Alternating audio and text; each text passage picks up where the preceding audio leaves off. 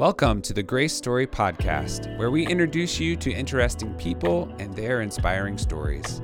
From Grace professors, current students, and distinguished alumni to special guests and speakers on our campus, you can meet new people and hear how they are impacting the world around them. This podcast is recorded and produced at Grace College and Seminary, located on the shores of Winona Lake in the great state of Indiana. This is the Grace Story Podcast, and I'm your host today, Nathan Harris, Vice President of Advancement here at Grace College and Seminary. Today on the podcast, we have Steve Wong. Steve is a fifth-generation Chinese-American and pastors an English-speaking Asian-American church in the San Francisco Bay Area. In fact, Steve has been pastoring at Fellowship Bible Church for 38 years. And Steve, we're going to want to talk about this here in a little bit. He was saved at the church as a teenager in 1979, joined the staff in 1985, and then became the senior pastor in 1992. Steve attended California Bible College and then went on to seminary. Steve is married to Daisy, and they have 4 daughters who love serving the Lord. Aside from family and pastoral ministries, Steve serves on the board of directors for biblical ministries worldwide for the past 21 years, which supports around 500 missionaries around the world. He is on the board of directors for IFCA International for the past 7 years. He serves on a pastoral campus board for Chinese church youth camps, volunteers as a police chaplain for Belmont Police. And in his spare time, Steve has started a podcast with his young adult and music pastor to teach their church theology.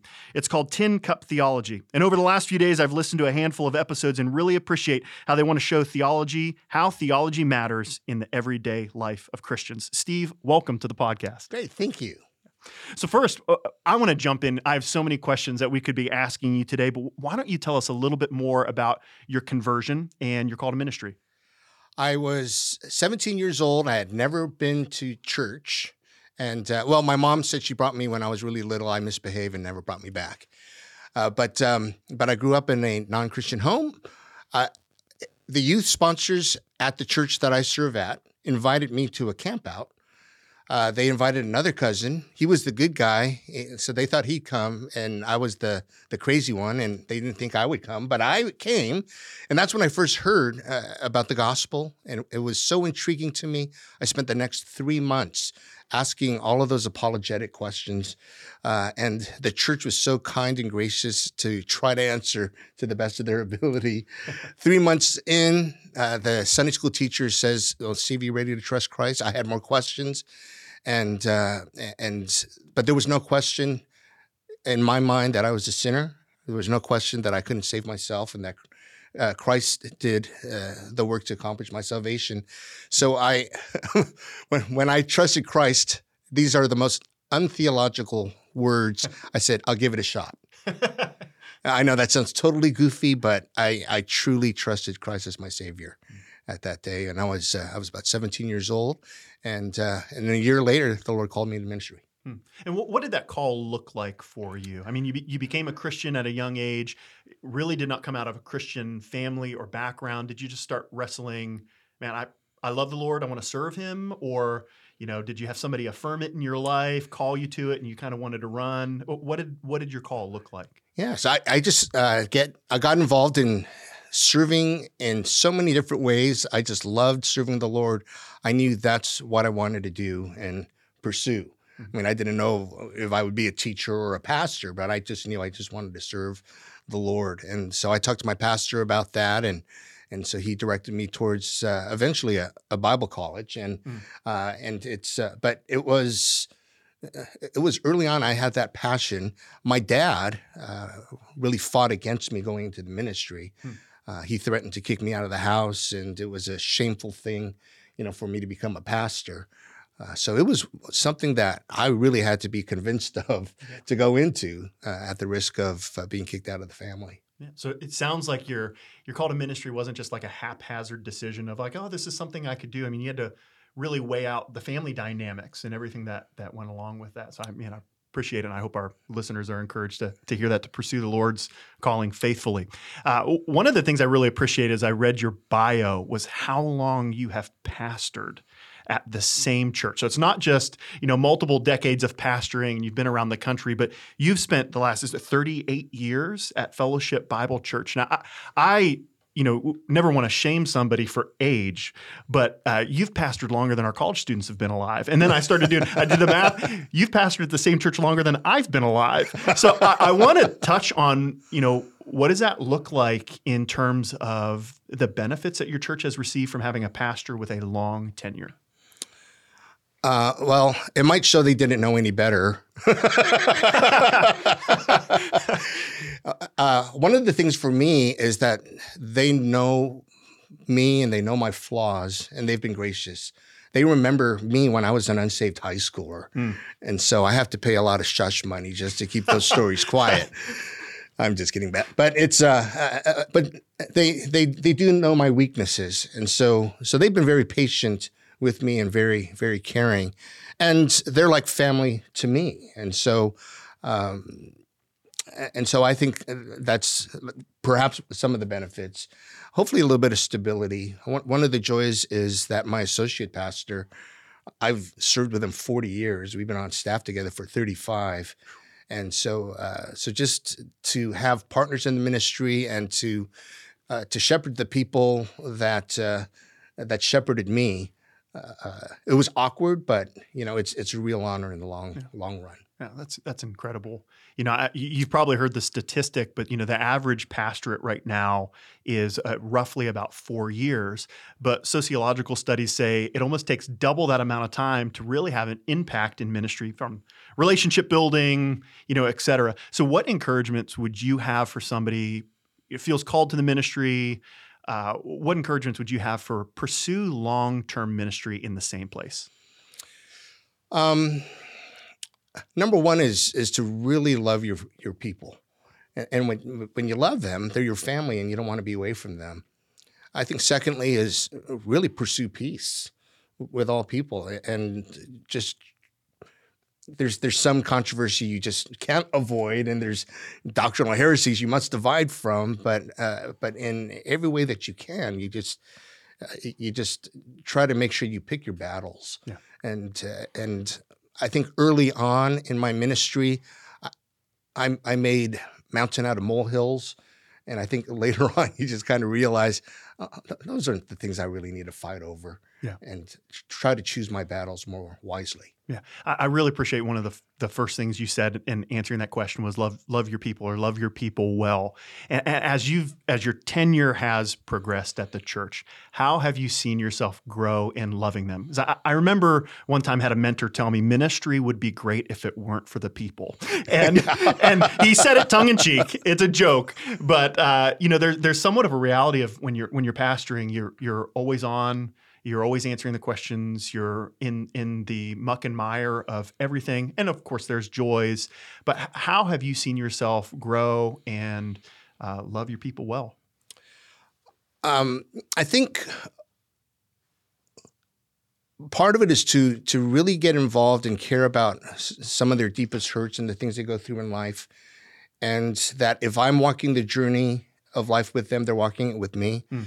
And so there's really it's a symbiotic relationship that I'll try to bless them, and they are definitely a blessing to me. We'll go through some of the hardships from birth to death together, and I think that's part of it is having that depth of intimacy. Well, that's a good word. That's good. We're sitting in Winona Lake, Indiana. You're pastoring. You've lived in the San Francisco Bay Area for decades. Two very similar places, from climate to people. Clearly kidding. Yes. Completely different demographics. We were looking at your church, and one of the questions that came up as we were talking as a staff is, what are some of the benefits or challenges you see in pastoring your church where it's at, and then also just the uniqueness of your church being an English-speaking Asian American church. So what's it like on the West Coast, and what's it like pastoring your people? Yes, the area of San Francisco is tremendously liberal, and the attack can come from just where you stand on moral issues, political issues, and they might be okay with you being a Christian, but depending on your position on marriage, or gender, or politics, those things can be real hot buttons. And so we had somebody in a members class ask, what are the most controversial issues our church is dealing with? And I said, well, I think number one, politics. I think we are a purple church. And that's going to happen in California. Yeah. Our church is a polling place. And so they do the elections there. And it's amazing how liberal our town is. And so it's trying to show love to a community that's lost. Trying not to be offensive in the way that we promote ourselves, but to give us the opportunity to share the gospel through love and through service, and not trying to be an offense. That's why I joined the police chaplaincy, just so I can help serve in the community, and I'm trying to show the community that I'm there for them, and we want to be there for the community. Rather than trying to be in your face about our proclivities, and so that's one of the challenges. They will tear you apart if they don't like you, and it's very, very vicious, and so it's just if we're going to have to get into a battle, that'd be about the gospel, and it'd be about the scriptures, and then not be about secondary issues. Yeah. Yeah, that's a wise word to always be thinking the level of importance in which we are placing topics in which we will discuss, debate, and divide over. Yeah. Right. Now, Steve, you clearly care about ministry and missions. So you've been serving on the board of Biblical Ministries Worldwide for the last 21 years. That really means that you've seen God work in some incredible ways through missions organizations. How has serving on a missions board or a missions organization impacted the way that you pastor? That's it's given me a greater global sense of how God loves the world. Being born and raised 5 generations in the Bay Area and in the San Francisco area, I can be very myopic about how I see life and how I see Christianity and how I see faith. I can look at it through an Asian American culture, which is different than even a lot of other sectors here in America. And Biblical Ministries has intentionally put us in different parts of the world so we could see what our missionaries are doing and the difficulties of their ministry on the field. And they want us to be hands-on so that we're not a board that sits in a little room making decisions for them, never knowing what they're going through, but that we can go out and be a servant to them, see how we could serve them, but seeing what they're doing head on. And so it has given me a greater global perspective of how God loves the world, and that the way that we do things at our church and the way we do things in our city or in our culture, it's not the only way, and God's a lot bigger than that. Yeah. It's missions organizations give us all a worldwide perspective that it's outside of just our concentric circle of where we live, and encourage us to look beyond. I love that. Steve, you wear a lot of hats. I read through your bio, and I hope everybody listening heard all the different things that you're doing, not just from your family ministry of being a husband and a father, but you're pastoring a church, you're serving on multiple boards, you're working in missions, evangelism, et cetera. My mind is spinning on how you keep yourself organized on a day-to-day basis. So, one of the questions we want to know is, would you share with us 1 or 2 secrets you have for keeping your life organized and effective? I am living chaos. I have attention issues. I am easily distracted, squirrel, and so I don't know if I can provide that answer for you, except I have a very organized wife that helps me to know what's going on, and I credit her tremendously. A Google Calendar that sometimes I look at, and a church staff that is par excellence to work with. But otherwise, I'm living chaos. Yeah. Living Chaos needs to surround themselves with people who can keep things organized. So you're a wise man, Steve, for recognizing the weaknesses and strengths in which the Lord has provided you. We're going to offer one of our listeners who comments on our YouTube page, our YouTube video, with one of their favorite organizational hacks, whether that's an app they're using or methods that they're using. We all want to know how to bring some type of order to the chaos that we have in our lives. So if you share it, you might win a mug. I want to talk about tin cup theology. I love it. I've listened to 3 or 4 episodes now over the last couple of days. I'm really have enjoyed it, and I have a couple of questions about it. Sure. Where did the name come from? The name came from our coffee cups. We have those insulated metal mugs, and so my young pastor he thought of it, and so we start off by clinking those cups of coffee to start off our podcast, and so that's where the name came from, is that we talk theology over coffee. That's fantastic. I love that. That speaks to the heart of why you guys are doing the podcast, which we'll talk about here actually right now. So, as I listened to a couple of the podcasts, I could really hear the motivations behind it is really getting rich theology into the lives of your congregation or in the lives of your church members. So why don't you talk for a little bit on why is it important for us to be talking theology to our church members? Sure. It's the reason why we started the podcast. I had been teaching a theology class at our church on Tuesday nights for over 20-something years. And, the attendance was kind of dwindling. And my younger pastor said, well, we live in a different day and age. Why don't you podcast it? And people are looking for more instant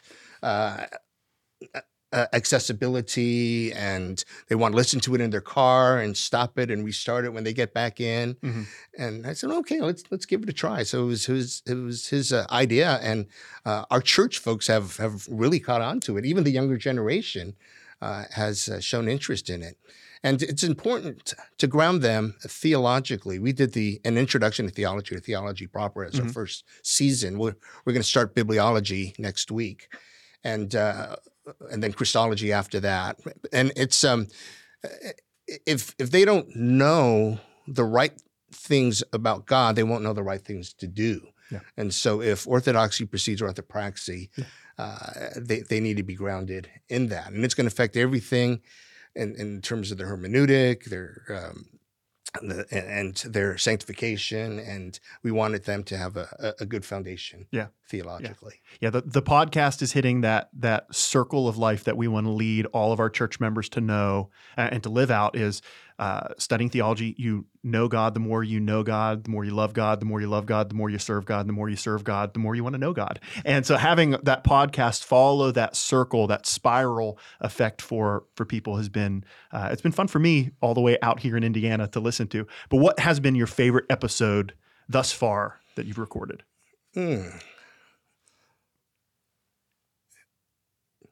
Maybe the one where we talked about atheism, and another one where we talked about science, and trying to understand how God is the creator, and how theology leads us to science, because we want to know what the creator created and how he created it. Yeah. And that even the modern science movement was founded by theologians. Calvin cast people into knowing the universe better because of who God is. And I think that was one of my favorite podcasts, of just having a lot of engineers and scientists and medical professionals at our church. They like to think of themselves as scientists, and for them to be able to relate to a God who packed all that information into DNA and to the expanse of the universe is an exciting challenge. Yeah, that's fantastic. Now, one last question for you before we close out here. How can people keep up with what you're doing, contact you, reach out if they have any questions for you? Sure. Well, our church website is fbc-belmont.org. gracestory.org. And on there has my email. And I would love to be contacted and be a resource to anybody there. And that's where our podcast can be found. And, we're teaching through the Gospel of Luke, and we have a bunch of other things there that can be a helpful resource. Not as good as what other churches do, but we're trying. faithfully pursuing faithfulness. Steve, we're so grateful that you've joined us here today. You're in chapel, grateful for you to be on the podcast, and so excited for what you're doing and your church is doing out on the West Coast. And we hope and pray that we can continue to stay in contact with you. Thank you to everyone for listening to the Grace Story podcast. Thanks to Rick and Avery for their work in producing this podcast. Do us a favor and like, comment, subscribe, and share this podcast so others can discover us and be inspired as well. Do you have any questions, comments, or jokes you'd like to share with us? We want to hear from you. You can email us at podcast@grace.edu. And until next time, live your best grace story today. Thank you.